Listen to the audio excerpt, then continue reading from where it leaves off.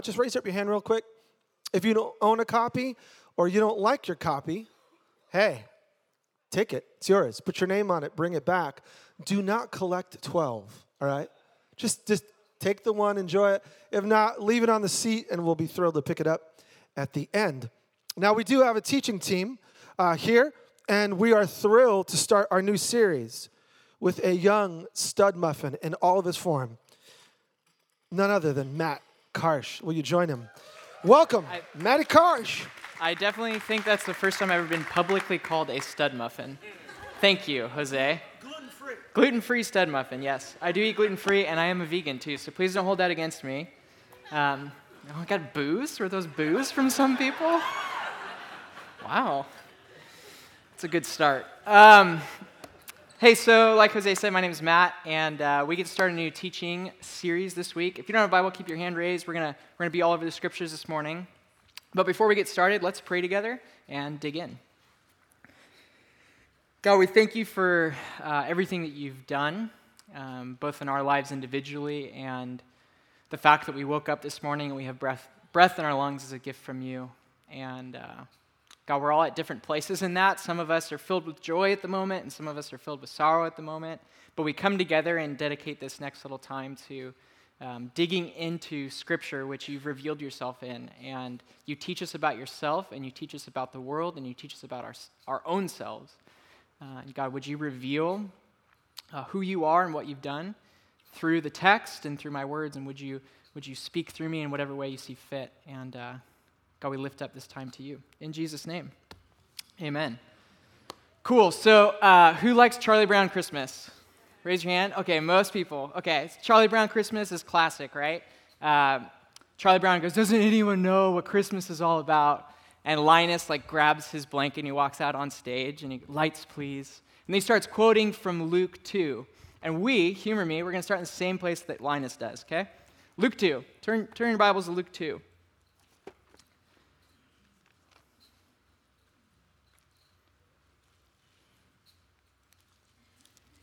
It's a great Christmas story. Luke is a historian, and so he gives us a whole lot of details about Jesus' birth. And we're going to start in the exact same place Linus does. It's in verse 8. So Luke 2:8, if you want to read along. And there were shepherds living out in the fields nearby, keeping watch over their flocks at night. An angel of the Lord appeared to them, and the glory of the Lord shone around them, and they were terrified. But the angel said to them, do not be afraid. I bring you good news of great joy that will cause great joy for all the people. Today, in the town of David, a Savior has been born to you. He is the Messiah, the Lord. Okay, so we're just going to pause right there. So we keep talking about Christmas. Everybody knows it's Christmas season. The problem that we have when we read something like this is that we read verse 11 and we just kind of glance over and go, man, that's cool, town of David, Lord, Savior, Messiah, and then we just keep reading. We don't really catch what's happening here and the power of these words and these concepts. The angels are speaking to the shepherds. Because when the shepherds would have heard those words, they would have had, their eyes just would have popped out of their sockets and go, God is fulfilling his promise. They would have been captivated by the words that the angels are using because they had weight and they had meaning.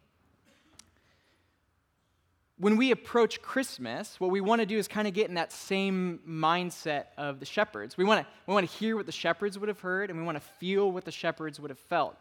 Because by the time that Jesus comes on the scene, and Luke tells us about it in Luke 2, for thousands of years, for generations, the nation of Israel was waiting for God to fulfill his promises. Because God had made promises to the nation of Israel, and they were waiting. So when Jesus gets born, and there's an announcement of his birth, and the title of Savior, Lord, and Messiah get used, they're meaningful. They're not just throwaway lines that, anybody gets called Savior, Lord, and Messiah. No, they're very specific, and they're very meaningful. And so what we need to ask ourselves is, well, why the city of David? Why does that matter? Why does it even matter that he's called Savior, Lord, and Messiah? And it does. And so what we want to do over these next 3 weeks in going through this series called The Promise is look at what the promise is. Because in order to understand what the shepherds would have felt and what they would have heard, we have to understand what the promise is and what it entails. And then for us, as a group of people who live in 2014, we have to understand, okay, what's our place in the story? Because Jesus has come, and we get to rejoice in that along with the shepherds. We get to be super happy. We get to celebrate Christmas. But there's another side to it because we're waiting for Jesus to come again. So we kind of get stuck in the middle of this, and we got to figure out what does that mean for us as people who are kind of like the shepherds, but also in a very different place. So in order to understand the promise of Scripture, we have to go all the way back to the beginning. So if you have a Bible, turn to Genesis 1:1. The very beginning, first book of the Bible, first verse.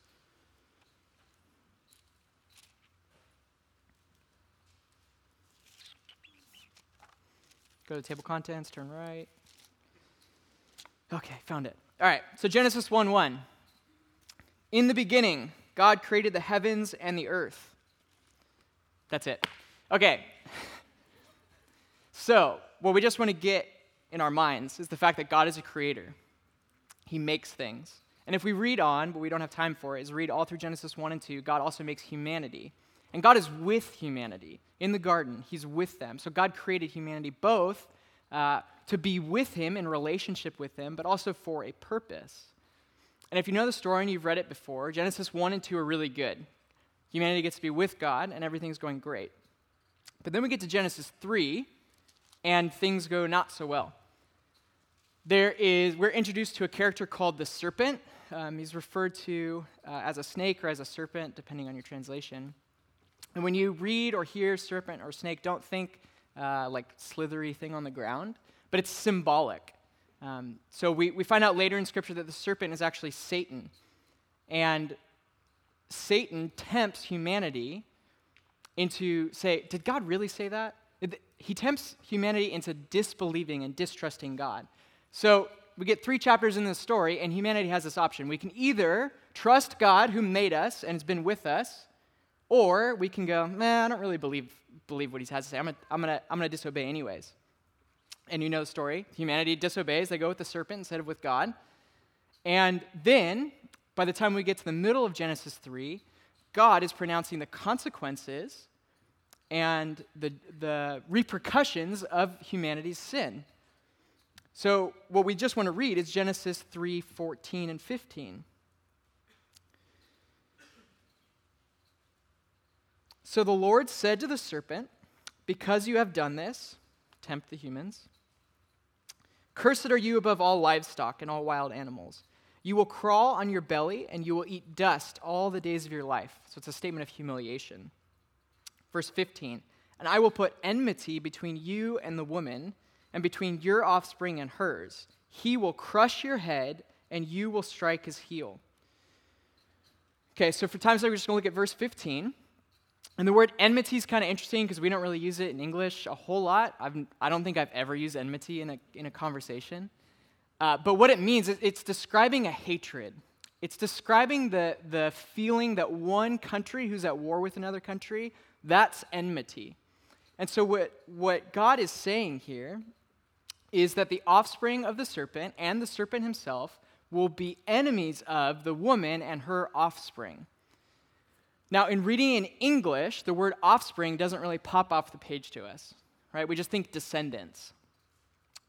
But what we have to understand is a little bit of the Hebrew language in order to understand why this is so fascinating linguistically. So, Hebrew lesson, put your Hebrew hat on, we're going to learn a Hebrew word. Cool? Awesome. So, the Hebrew word for offspring is zerah. And specifically, it means seed. And throughout Scripture, this word zerah describes like a seed, something you plant in the ground, and it would grow into a plant. But it also describes offspring, so children.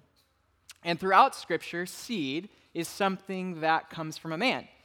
It does not come from a woman in the Hebrew language. Seed is something that comes from a man. So when we see that it's the seed of the woman in view, it should kind of like, well, that's weird. We would expect, because that's the way it is throughout all of Scripture, that the seed would come from the man, but it actually comes from the woman. And then, notice too what happens to the seed. The seed and the serpent and the seed as the offspring of the woman and the serpent have this interesting relationship. The language changes in 3:15. It says, between you and the woman, between your offspring and hers, he will crush your head.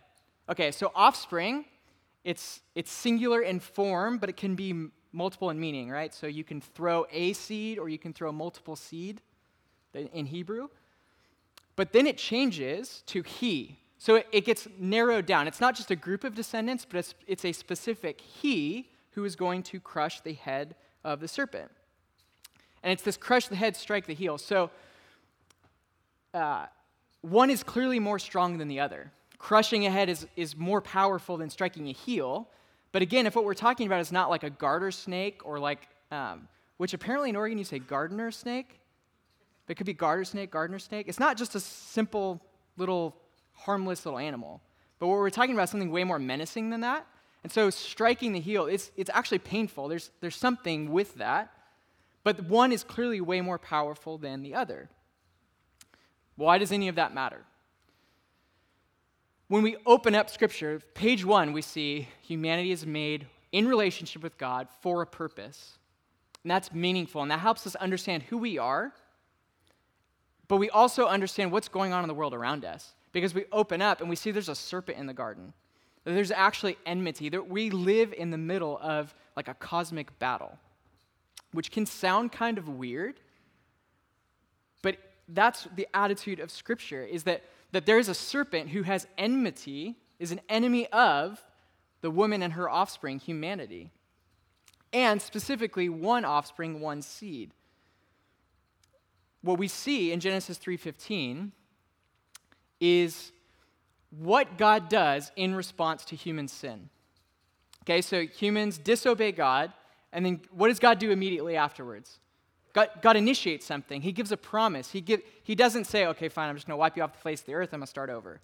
No, he gives a promise of what's going to happen. So in Genesis 3:15, which we have a slide of this, Genesis 3:15 is the first promise from God as to what he's going to do about sin and evil in the world. God is not okay with sin and evil staying in the world, and so he initiates a process to get rid of it, and that first promise we get of it is in Genesis 3:15.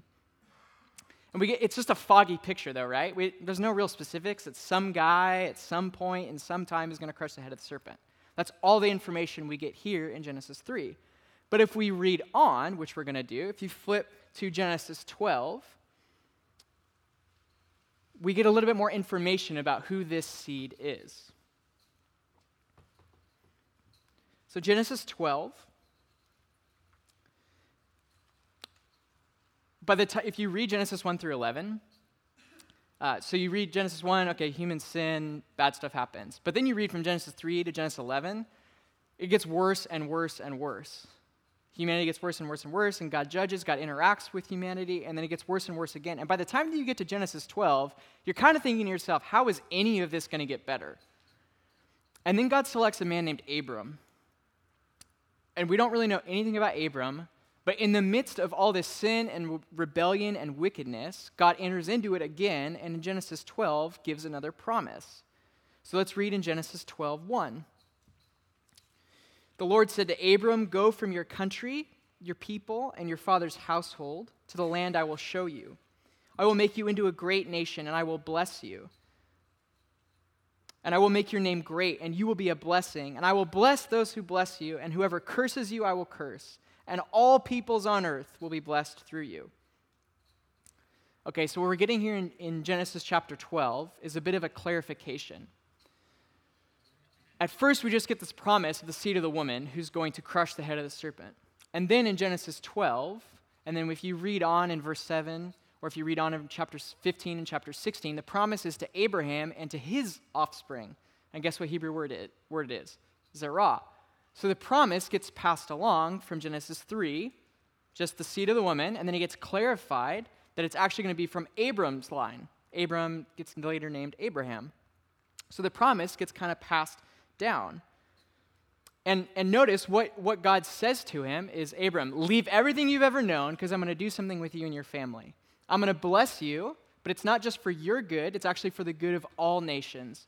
You're going to be blessed, but it's so that you can pass it along to every human being in the world. And that's going to happen through your offspring.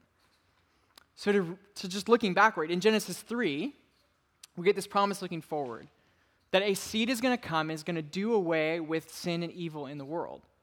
And then we move forward to Genesis 12, And we get this promise that the entire world is going to be blessed through the offspring of Abraham. And the whole book of Genesis is really just generations, a bunch of generations.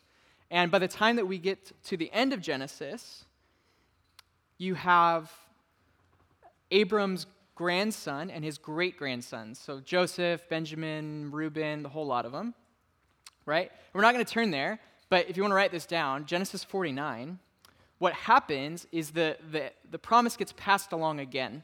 So it starts with the seed of the woman, and then it goes to the seed of Abraham, and then it goes to a family of a guy named Judah. So in Genesis 49, we have a little slide of the flow.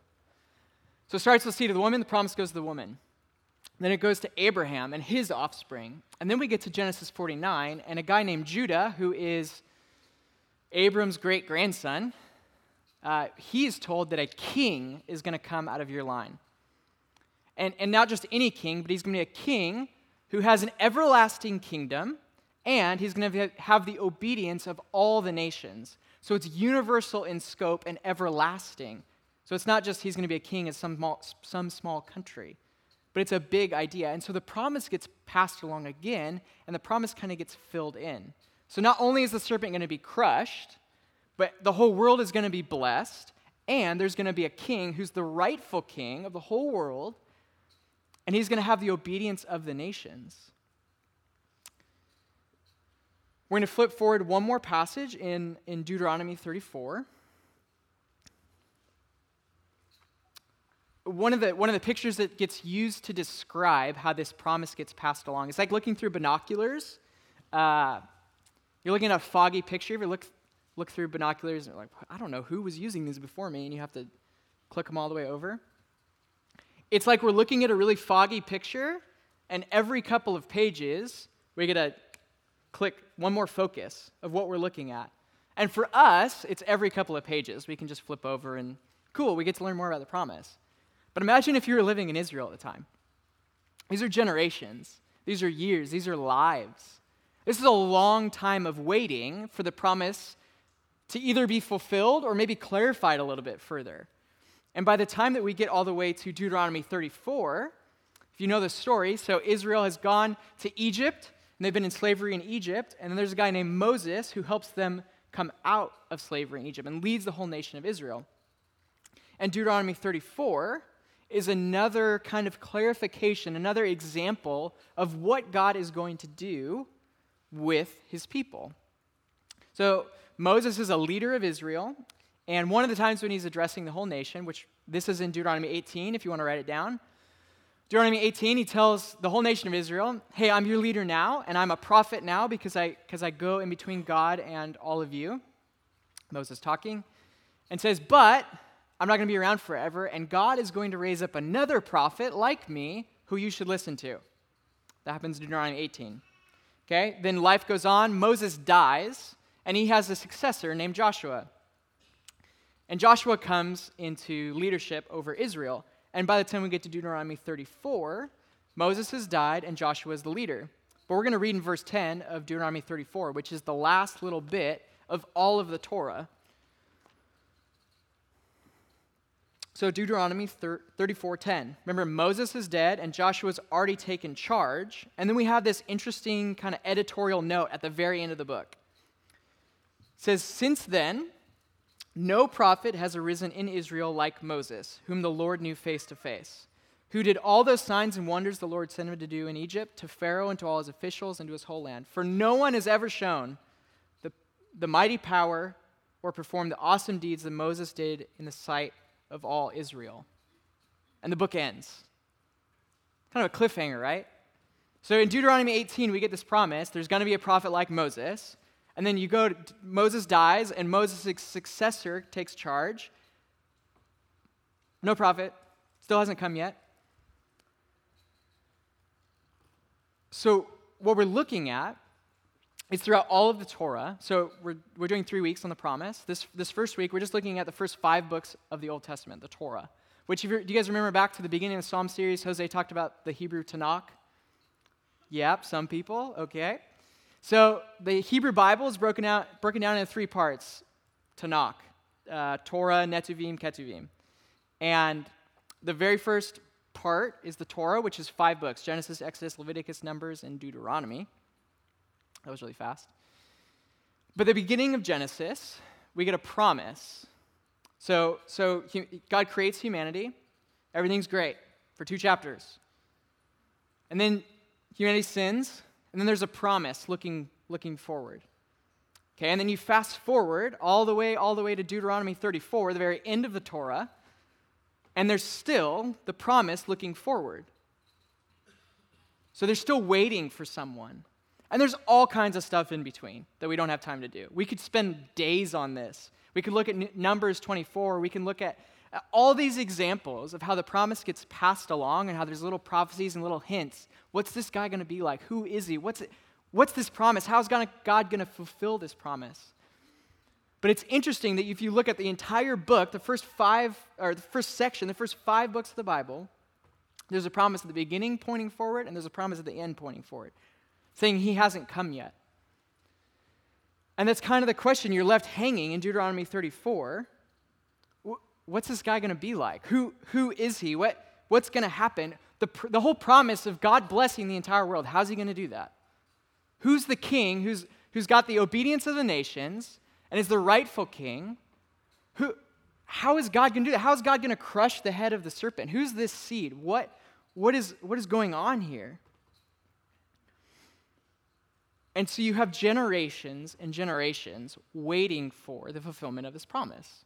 And what we'll look at over the next couple weeks is how people are waiting all the way through Malachi, all of the prophets, they're waiting, pointing forward. And all the way through the end of Chronicles, all of the historical writings going, the rightful king isn't here yet. So there's just a whole lot of waiting. So when we read, along with Linus, the announcement of Jesus' birth,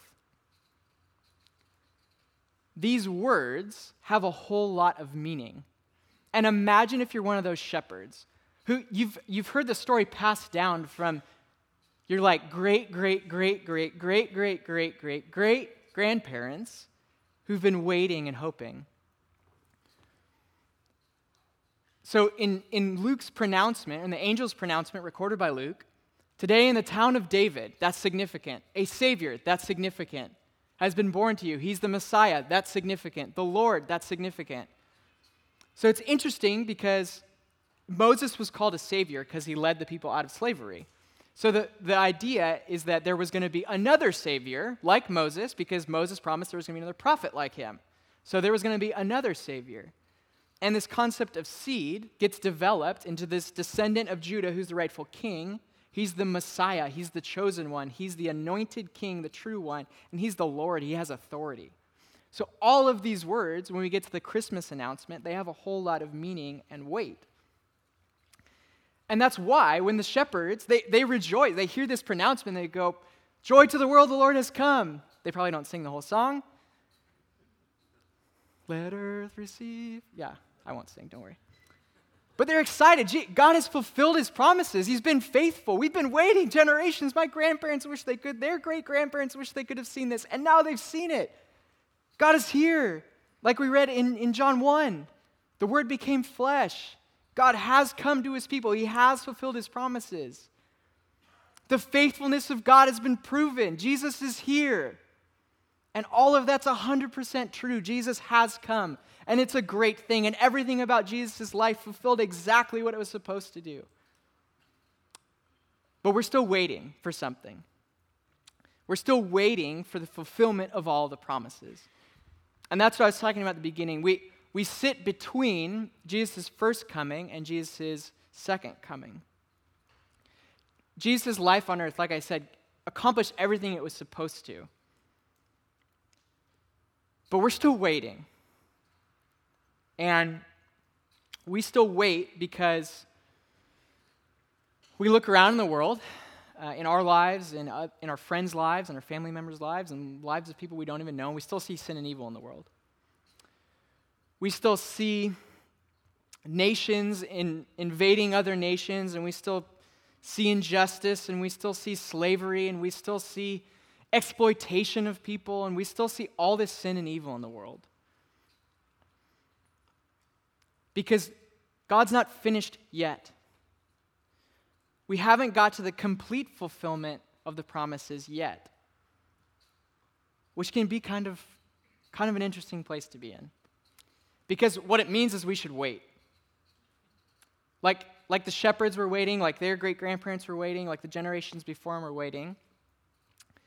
There's a call to wait. But it's not like a passive waiting, and we're going to get more into that. But I'm really bad at waiting. Anybody else really bad at waiting? Yes, most people should raise their hands. Okay, so on Tuesday, I was in the kitchen with Sean, the kids director here. He had some extra food, so we put food in the microwave. This is a perfect example of how bad we are at waiting, or how bad I am at waiting. You put it in for 2 minutes to heat it up, and just have a conversation, and you look back at the microwave, how has only 20 seconds gone by?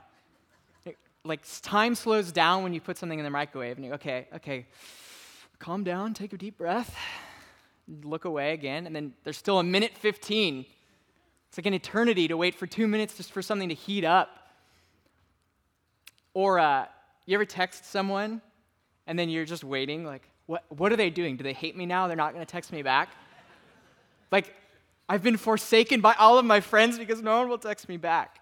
So we're a culture of instant gratification. We do not like waiting. I hate waiting, and most of you hate waiting.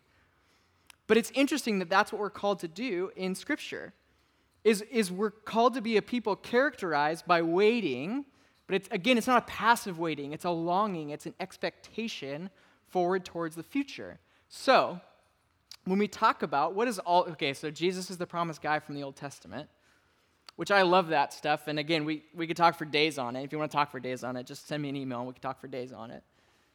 But what does it mean for us now, living in between those two comings? You know the word Advent, which maybe you grew up in a house where they did the whole 4 candles thing. We never did that, but I saw people do it. Advent means coming. And so the season of Advent, which is the 4 weeks leading up to Christmas, for those of you who aren't familiar with it, is the celebration that Jesus has come, and we get to celebrate that, and there's a reason to celebrate that, but it's also a longing looking forward to and in preparation for Jesus' second coming. Like I was saying, I'm really bad at waiting, and I think most of us are really bad at waiting, because what I do is just kind of like default to pushing it to the side. Yeah, Jesus is coming, but that's cool. I just kind of set it to the side. And I was thinking about, what are other things that we do that we wait for and prepare for and get ready for? I was trying to think of an analogy. And then I realized, I looked around my apartment, I go, Christmas. This is a perfect example.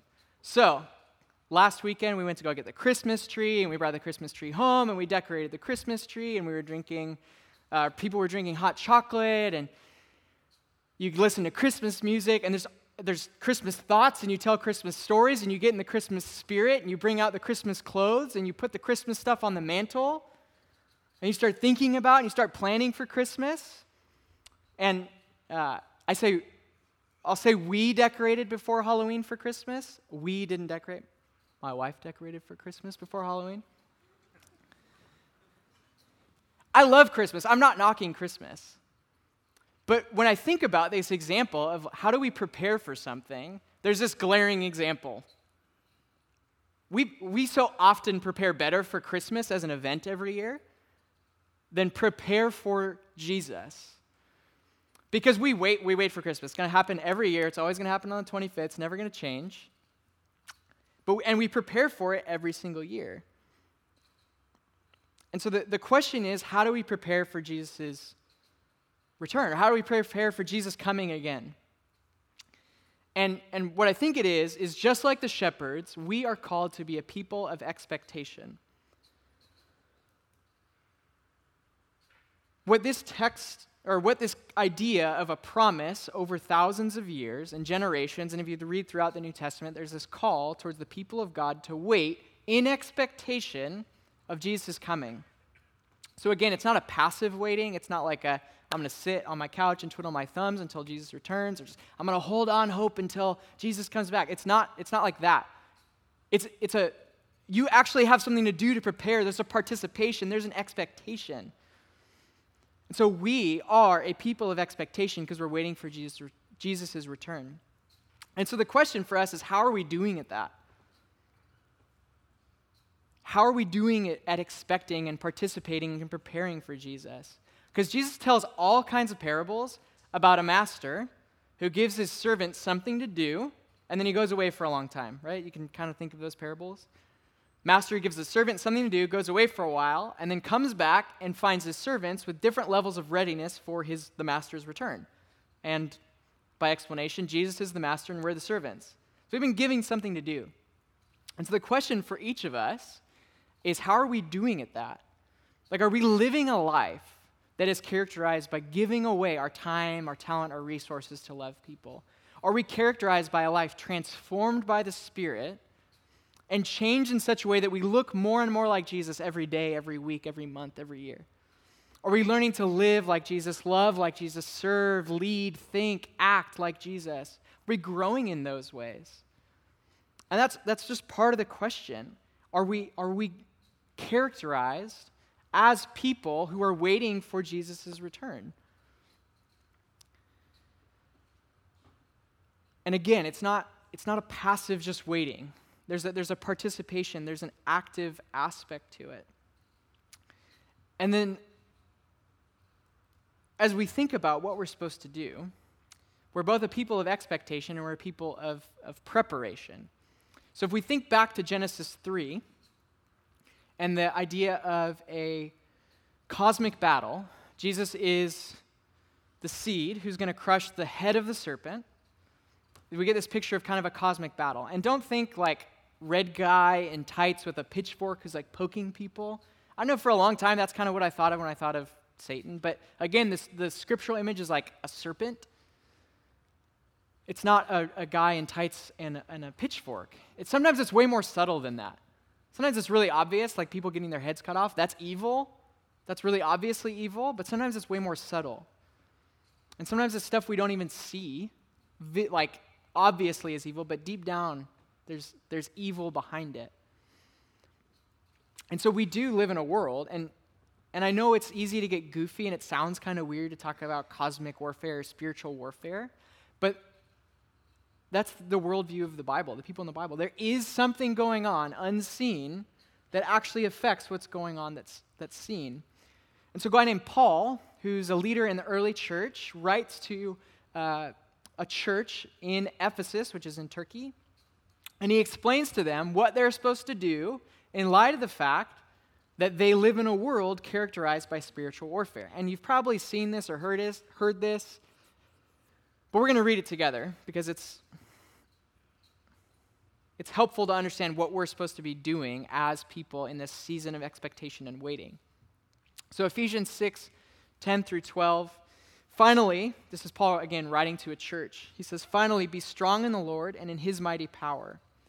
Put on the full armor of God so that you can take your stand against the devil's schemes. For our struggle is not against flesh and blood, but against the rulers, against the authorities, against the powers of this dark world, and against the spiritual forces of evil in the heavenly realms." And then we'll skip forward to verse 18. In between is the description of what the armor of God is, helmet of salvation, shield of faith, feet, So you can go back and read Ephesians 6 if you want to fill in all that stuff. But what it's all driving to is verse 18. He says, "And pray in the Spirit on all occasions with all kinds of prayers and requests. With this in mind, be alert and always keep on praying for all the Lord's people." Just 3 sets of alls there. On all occasions with all kinds of prayers for all the Lord's people. So when Paul tells a church how to navigate the world of spiritual warfare, notice what he tells them to do. He tells them it's not against flesh and blood that you're struggling. It's not against physical things. But what you're called to do is put on a mindset. So it's not physical armor you're putting on, but it's a mindset. But the imagery of armor is really important because it's not easy to put on armor.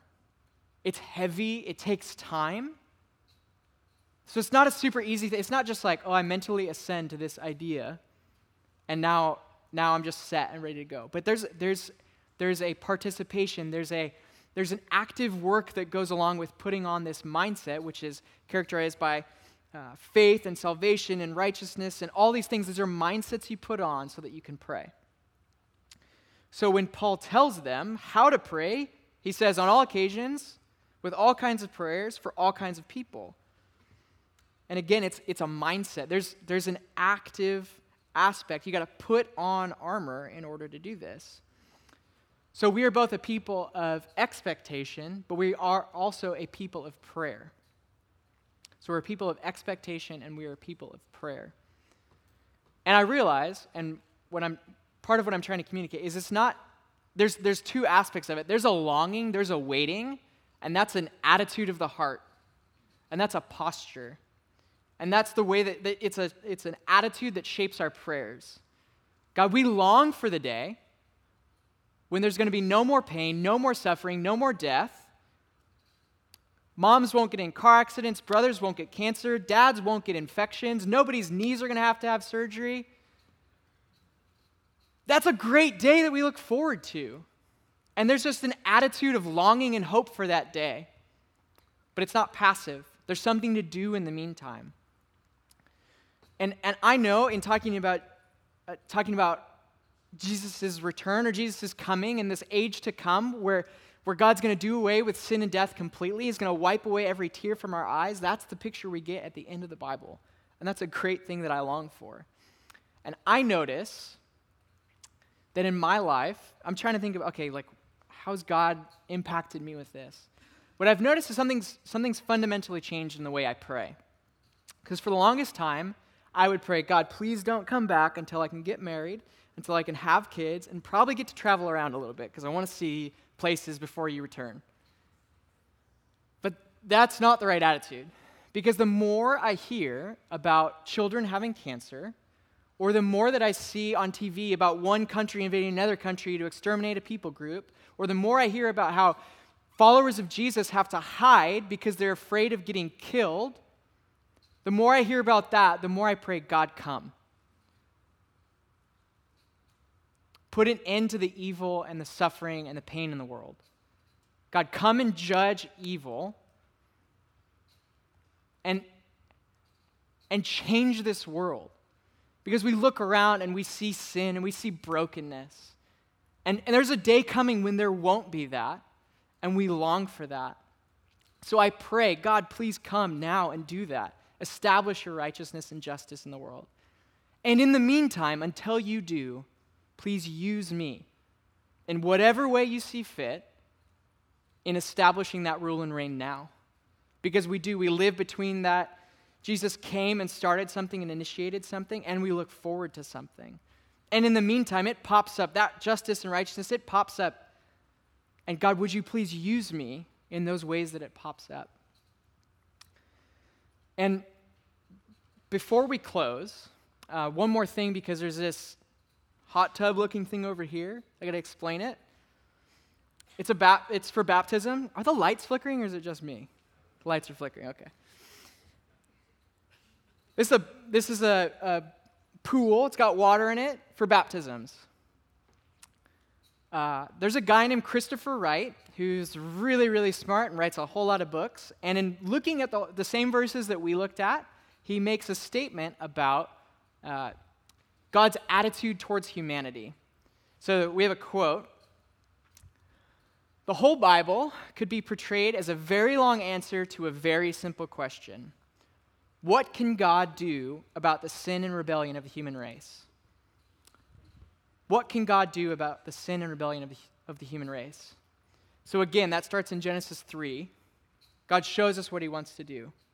Okay, so humanity was made for relationship and for a purpose, and we kind of hand that away, but then God immediately starts this process of reversing the effects of the curse in Genesis 3.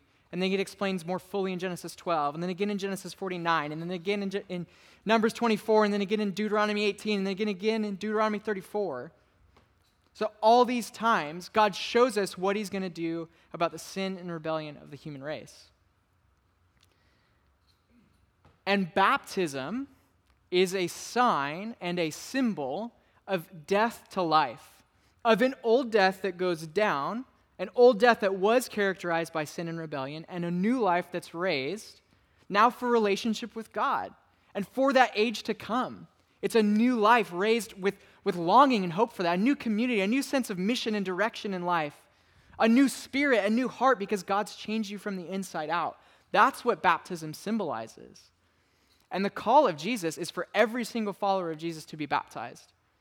So I know for me, my day was in February of 2010. It was Super Bowl Sunday, and there was just something about that morning when the guy got up and said, hey, we're doing baptisms this Sunday, do it first Sunday of the month, call us to be baptized. Something just went, I need to do it. I call myself a follower of Jesus, or I'm starting to walk down this path of following Jesus and learning how to live like him and love like him and serve like him and think like him, but I haven't done the water thing. And I know I need to, because it's a symbol of me dying to the old me and being raised to a new life. And so if you're here, and either that thing of like, oh, I need to do that, maybe that's happening right now. I know there's 2 people already who've said, hey, we want to be baptized today. So the invitation, you don't have to have an extra pair of clothes. We got towels for you. Don't worry, it's warm. If you feel the inkling of the Spirit saying, hey, you need to be baptized today, come and talk to one of the leaders when we change gears. I'm going to invite the band back forward. And what we're going to do is, because we talked about prayer, is we are going to end in prayer. And prayer is, like Paul describes it, on all occasions, for all kinds of people, all kinds of prayers. So prayer takes many forms. Sometimes it's listening, sometimes it's speaking, sometimes it's the mixture of both, sometimes it's in a group, sometimes it's individually, sometimes it's just praying through Scripture, sometimes it's reading the Psalms, sometimes it's singing songs. These are all examples of what prayer is. And prayer is a conversation. So what we're going to do is we're going to pray together. And again, there's no limits on this. So it's all kinds of prayers for all kinds of people on all kinds of occasions. And whatever is on your heart, maybe it's, hey, God, do I need to be baptized? Maybe it's that, and you ask God that and see what he says. And maybe it's, God, show me how to wait and show me how to be a person of expectation. Would you show me what in my life needs to be changed or needs to be affected or needs to look differently so that I can prepare for, so that I can expect, so that I can long for your coming? So I'm going to invite you all to stand with me, and we're going to listen together for a second, which just means quietly hearing, not listing off the things quite yet, but just kind of listening to God and what God might have to say to us. So we're going to have music in the background, and people are going to shift around a little bit. That's okay. Just try and stay focused on a conversation with God. Don't try and force it. It's okay if God doesn't say anything. Maybe God will say something. Maybe he won't. But we're just going to pause for a second and pray together. God, we thank you for the truth that is Jesus is the seed. He's the Messiah. He's the Lord. He's the Savior. And God, we pause to listen from you. Would you speak to us?